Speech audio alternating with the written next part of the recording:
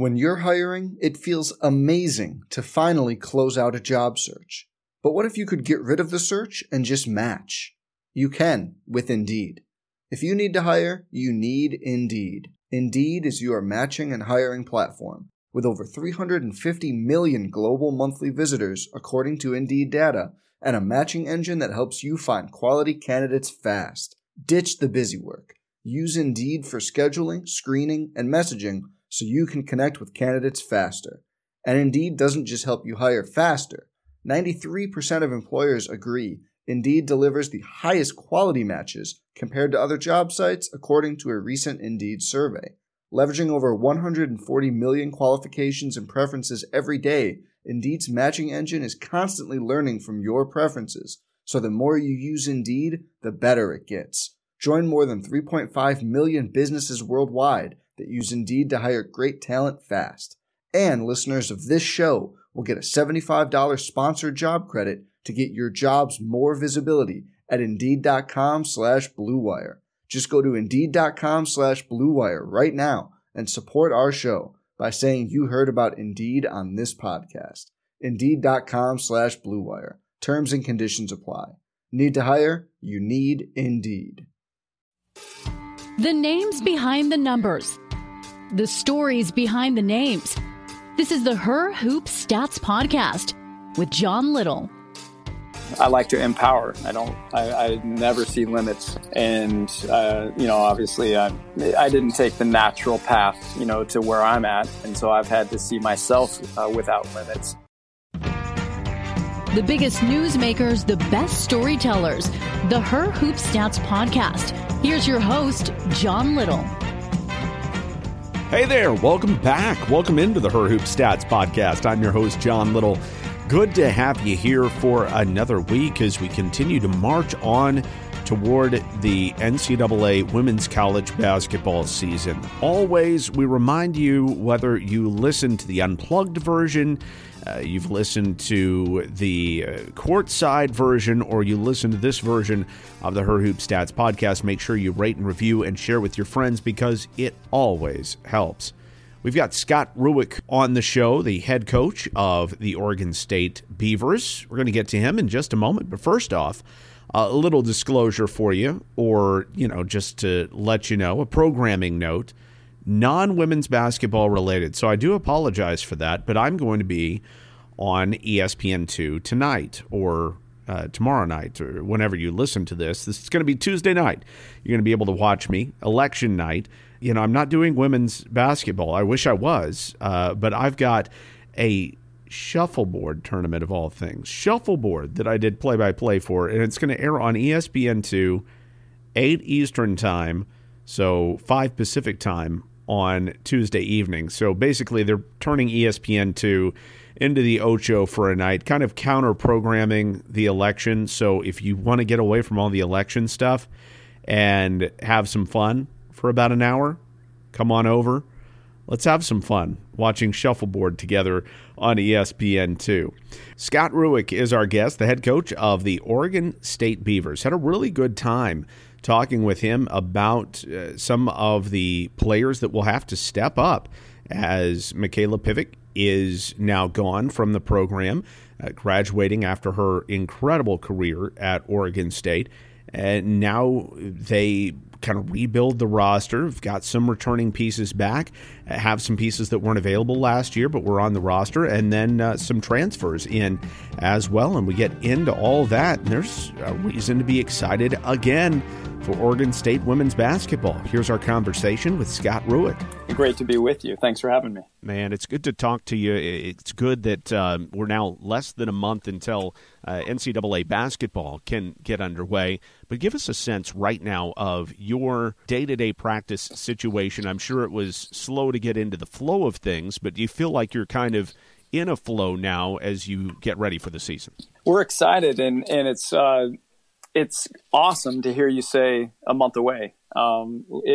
We wondered if it would happen based upon the way the spring ended, the way the summer went, and the fall, and so it's been a journey of transitioning from such limited access, even to a facility, the access to our players was limited, and now to be able to play basketball again these last 3 weeks for us has been really encouraging. I'm so thankful for, the people that operate our medical staff and the people that are navigating, the parameters that we have to operate within.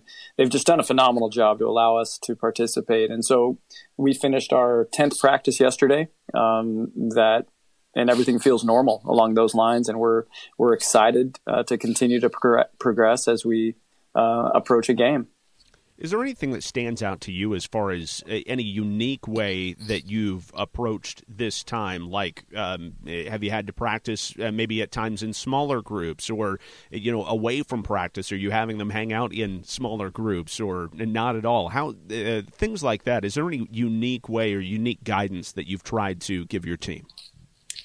Well, I think in general, just being smart. That's what we've talked about. And to be honest, it's what we talk about every year is, do what you're supposed to do and keep it simple, be smart. You understand that, what's at stake here. We need to remain as healthy as possible, put ourselves in as little of risk as possible, just every moment of our regular life. And then we can have the opportunity to come together and participate. And so our team's done an outstanding job of that. Our staff has as well. And so we've been able to maximize within the parameters, the opportunities that have been available, meaning July 20th, we were able to start with, 4 hours a week workouts. Yes, we were masked, we were distanced. It was not live in any way other than skills and drills. And we did that for a total of 8 weeks. That included a couple weeks after school started in September. And then once we were able to start practice, there was just this natural progression. And so the masks and the distance were obviously different. That would certainly set us behind a bit from the live skills that we would do and the live action that we would typically, use to teach during those stretches. But the team did a great job in the weight room, did a great job staying, they just have great work ethics. And that's pretty typical of our team. They're responsible young women, and they've done a great job preparing themselves so that when we could go live, it seemed pretty normal, and it has. Well, that's great. Is there anything you did, especially considering just the number of new players that you're going to be leaning upon this year, to introduce the system to them from afar, or kind of giving them a pseudo playbook type thing to study, or is that not necessary? We Zoomed with them.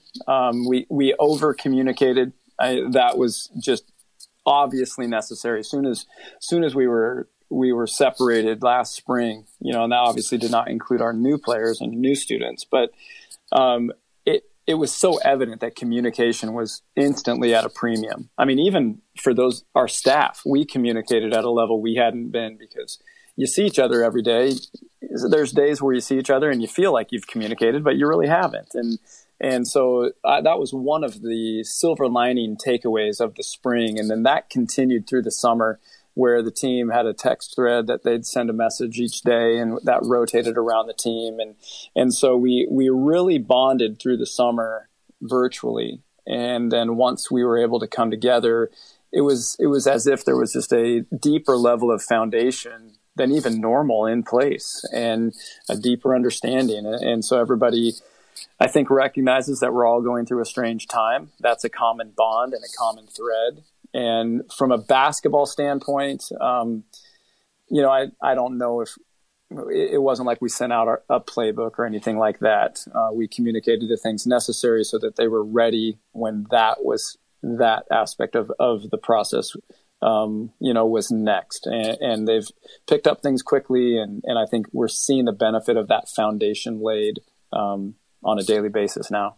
And that takes leadership. Who's emerging as a leader for you, especially considering you lose Michaela, plus a host of other seniors, even a top junior, and now, you kind of get that sense of now what? I'm sure that's not the way that your staff looks at it, but who's leading for you right now? Who have you been happy with from that aspect?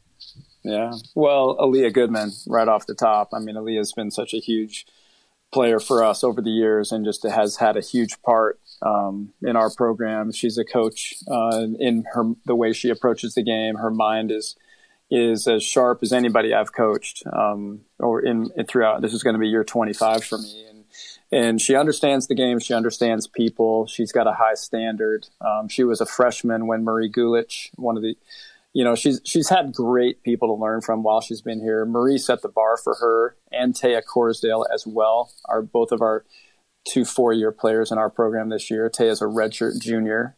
But they both learned from Marie their freshman year, and I can see a lot of that in Aaliyah and how vocal she is, how she sets that bar every day, and I'm also a coach that's never been too scared of new. I don't mind new. I think those are just great opportunities for people to step into big roles, and certainly, we did have a lot of turnover this year, but that's college sports, and I'm excited about the opportunities that this team has, and I'm excited about the talent we have in the gym. But we're in good hands with Aaliyah and Taya. Outstanding. Well, as far as Aaliyah goes, a really good 3-and-D player, consistent there for you. Is there any place that she can take it to with this particular grouping of players? Well, I think you're going to see her even more impactful just because of her leadership ability. She's a galvanizing presence, understands our system so well, understands the way we operate, understands what it takes to win and compete in the biggest games at the biggest moments. She certainly has come up big in a lot of big situations throughout her career. So she just provides strength. And I think, when you lose, Michaela, when you lose Kat Tudor, Maddie, Janessa, Destiny, when you lose those types of players, that becomes, that void has to be filled. And when it's filled by somebody like Aaliyah, my goodness, I mean, she's going to have a massive impact on what we do this year. And so as far as her game, she's had an incredible offseason. She understands what's at stake this year for her, and has worked like you would hope anybody going into their senior year would. And so she's in the best shape of her life. Her skill has just continued to develop, and I'm just so proud of her because you can just see her stepping in courageously to the leadership role, and she just puts everybody at ease every day. I'm sure that's just so fun to see. Before we get into some of your newcomers, you talked about embracing change, embracing the new, not being afraid of the new. Let's talk about that. Where does that come from for you? Did you have a good experience maybe early in your coaching career where, you lost a bunch of players, and I know you've been through it at Oregon State as well, but where does that come from for you? Yeah, through experience for sure. I'm a teacher at heart, and so I'm not someone who I like to empower. I never see limits. Obviously I didn't take the natural path, to where I'm at. And so I've had to see myself without limits. And so I look back on my experiences, like you mentioned, in my previous job at George Fox, my 2 best seasons in my 14 years there, were both with 10 true freshmen on the roster. Our national championship there came with 10 true freshmen and no returning starters. And then coming down here to Oregon State and, basically building this from the ground up. In that first year, we had to do things that nobody thought was possible. And we had to rise and see a team believe in themselves, that they belonged and they could compete when no one else thought they could. And so that has been ingrained in me. So when I see, some people would say, they're just freshmen. I'm like, I love coaching freshmen. I just love it. They're just so excited to compete and play and learn. I just instill confidence in them. I'm like, yes, you can. And it's a year of your life. It's not just an introductory year. This could be a great year for you. And so these are my expectations. And then I coach them as if they're juniors or seniors. And that's what my expectations are, And so I think that belief bleeds out to where even our team, our upperclassmen, expect big things from our younger players. And that goes for new players to our program, even, with our 2 transfers as well. How did you see that out of Taylor Jones last year? How did she take that charge and kind of run with it to the tune of being one of the best defensive players in the conference and about a 12-8 player? Just her first time out there in front of incredible competition. Just another example, of just that. She was so ready, so excited, has high expectations. Came here to make an impact day one and earned it, and then ran with it, and was really, thrown to the wolves in many ways. Jelena Mitrovic, we thought at some point would be able to play last year. That didn't happen. And then when Kennedy Brown went down, that put Taylor's role at even more of a premium to develop, play longer minutes. And she stepped right up into it, was coachable through to a point where, she was having to do things that you normally would expect a junior or senior to be great at. And, the confidence that the team had in her, the expectation we had, and then her core belief in herself, it was just a beautiful thing to watch. And when it all came together, it was special, and it was a sign of great things. And so that just has built her foundation, to a point where the expectations that she has for herself are extremely high. But she's earned that. There's no doubt she has. And you bring up Jelena Mitrovic. What is her status right now? Is she going to be ready to contribute for you this year? Yeah, she got all the way back right at the end of the season. She was able to practice with us. And so we saw flashes of what she was capable of, still, recovering from injury, not all the way back conditioning wise. And so she's had a phenomenal offseason, worked extremely hard, and she will have an impact this year, no question. She's ready to play. She's just such a versatile player at 6'9", able to step out, shoot the three, passes incredibly well, and just understands the game. And so she's a basketball player that happens to be 6'9". She's not just a 6'9" that plays basketball. And so Jelena is a special talent. Now, let's dive into that just a little bit more. 6'9" is wonderful, but there are times where 6'9" or, a large player that has basically one skill set can kind of gum things up for you, at least on the offensive end of the floor, I would think. Yeah, I've never minded those the bigs. We've had a lot here. I've always had one of the taller teams, and as ironic as that is, and I think a good skilled big is just so hard to find, and it's so important, I think. Well, Jelena, ideally everybody on your team can move out. And I'd love to coach a team that has 5 point guards, no matter their size. And Jelena has a lot of point guard skill to her. She's very comfortable hitting the trail three. She's an incredible passer from out there, handles the ball like a guard, and also then has the ability to go in and impact things around the rim. And so her versatility is what makes her, just such a special threat. And, she's just going to be an exciting player for all of us to watch. How do you feel like Ellie Mack is going to transition into your program? Well, I think Ellie's a perfect fit. And when I saw her name, on Twitter, actually, I know Aaron Russell, who recruited her to Bucknell, very well. And I called Aaron and I said, what's going on here? And he said, this is her situation. And I'm like, I'm all in on her. I've watched her because I watched Aaron's teams when I could. And she's so skilled. Ellie is a beautiful 3-point shooter. She's just a beautiful basketball player. She is a guard. She has the ability to go inside and be physical, but deep range, knowledge. She plays at where the game is slow. She reads things well. And so there's question, I know, from people, can she play, at this level? And I don't think there's no doubt. Nobody in this program that's been around her for the last few months has any doubt that Ellie Mack belongs at the Power 5 level. And so she's versatile. She can play, the 3-4, shoot in certain situations.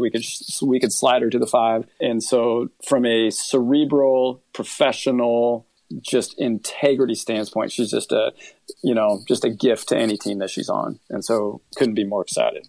Well, you talk about the new, and that's just, a different version of new. You're kind of blessed with a player that's seasoned, that's been a leader, that's been a player of the year in their conference, and now they get a chance to prove themselves, I guess, at that largest level, at the best, in the best conference in women's college basketball over the last few seasons.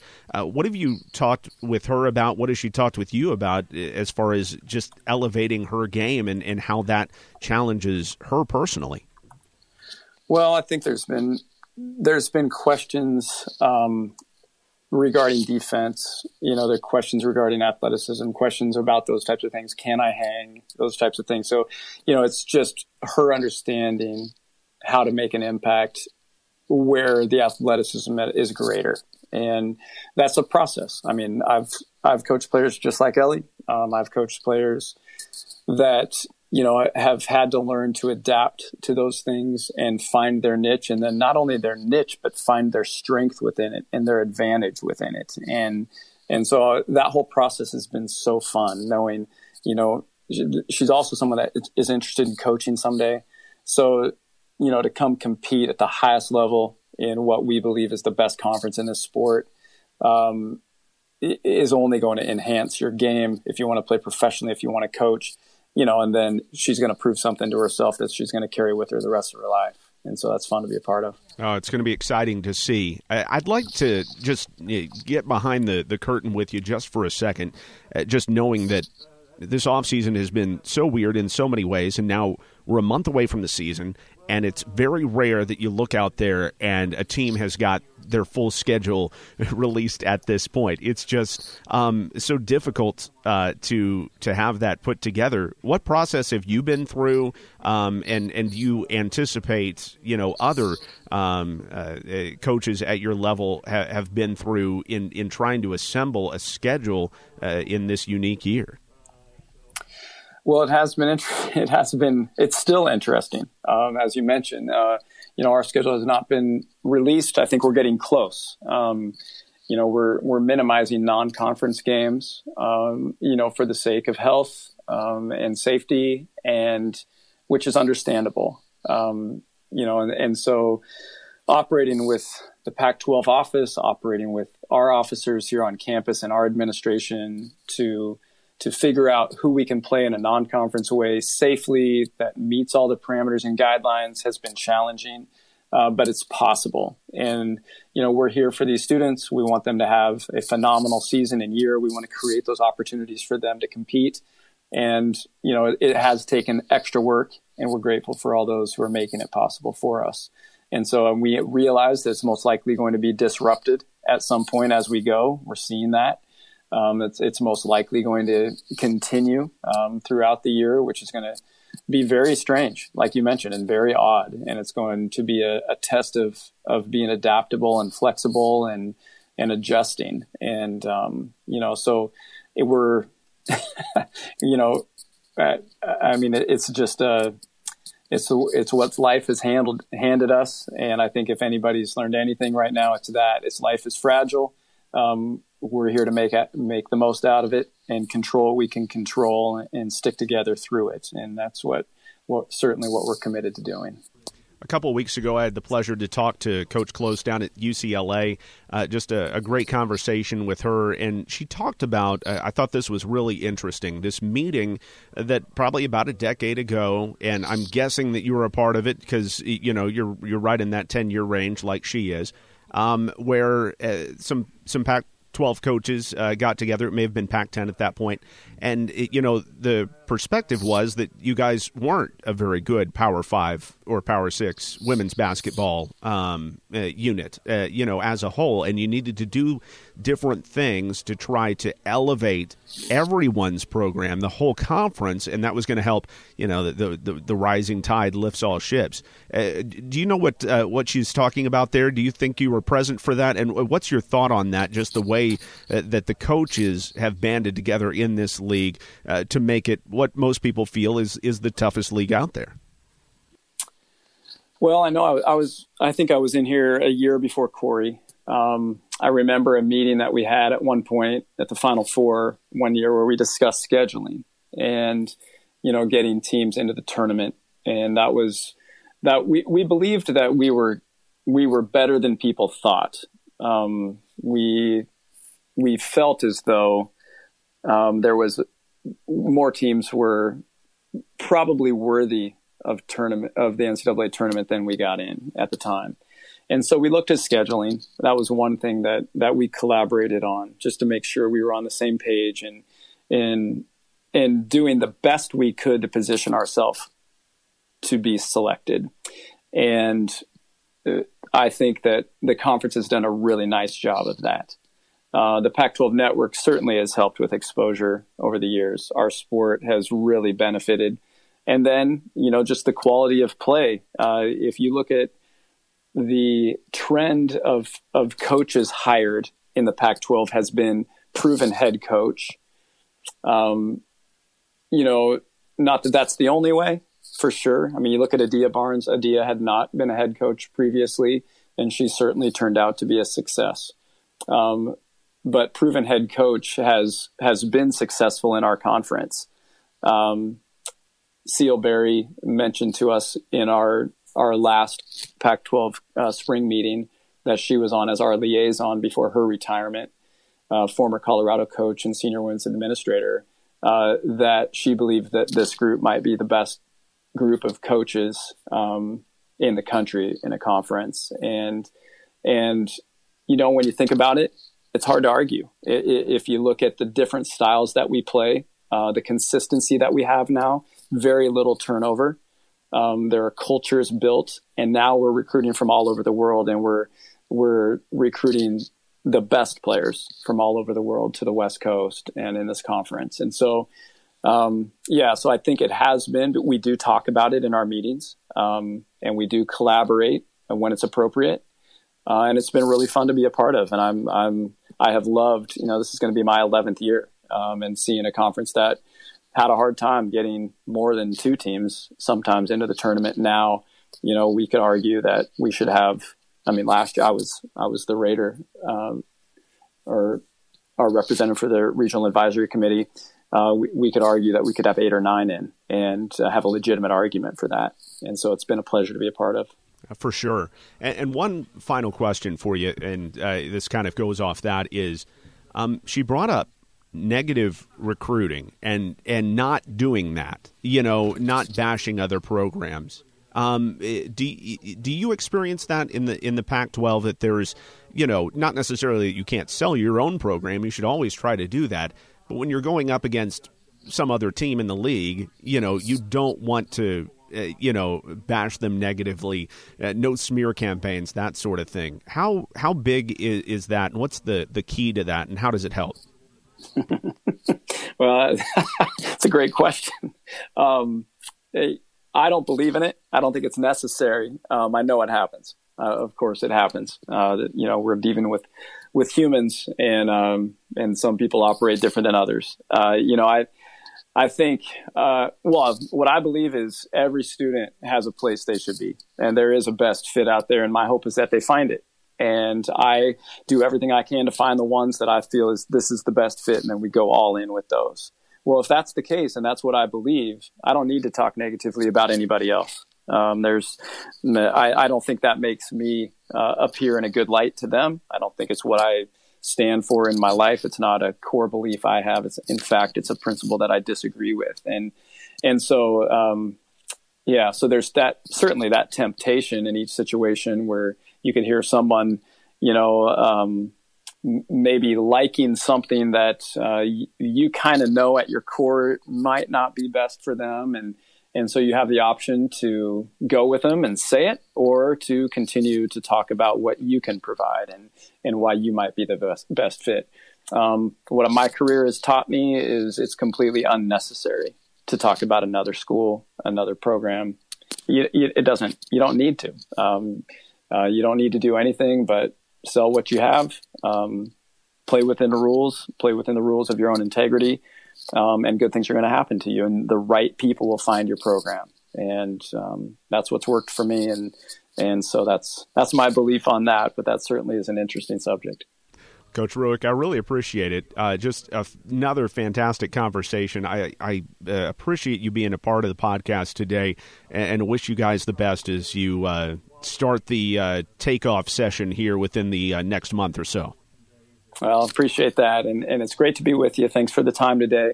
We're excited about the team we have. Like you said, some new people, but this is another special group at Oregon State, and we're excited about our potential and feel like we'll be a tough out as it comes together this year. And so thank you for the time, and go Beavs. There's Scott Rueck, the head coach of Oregon State, and it's going to be interesting to see what kind of season they have.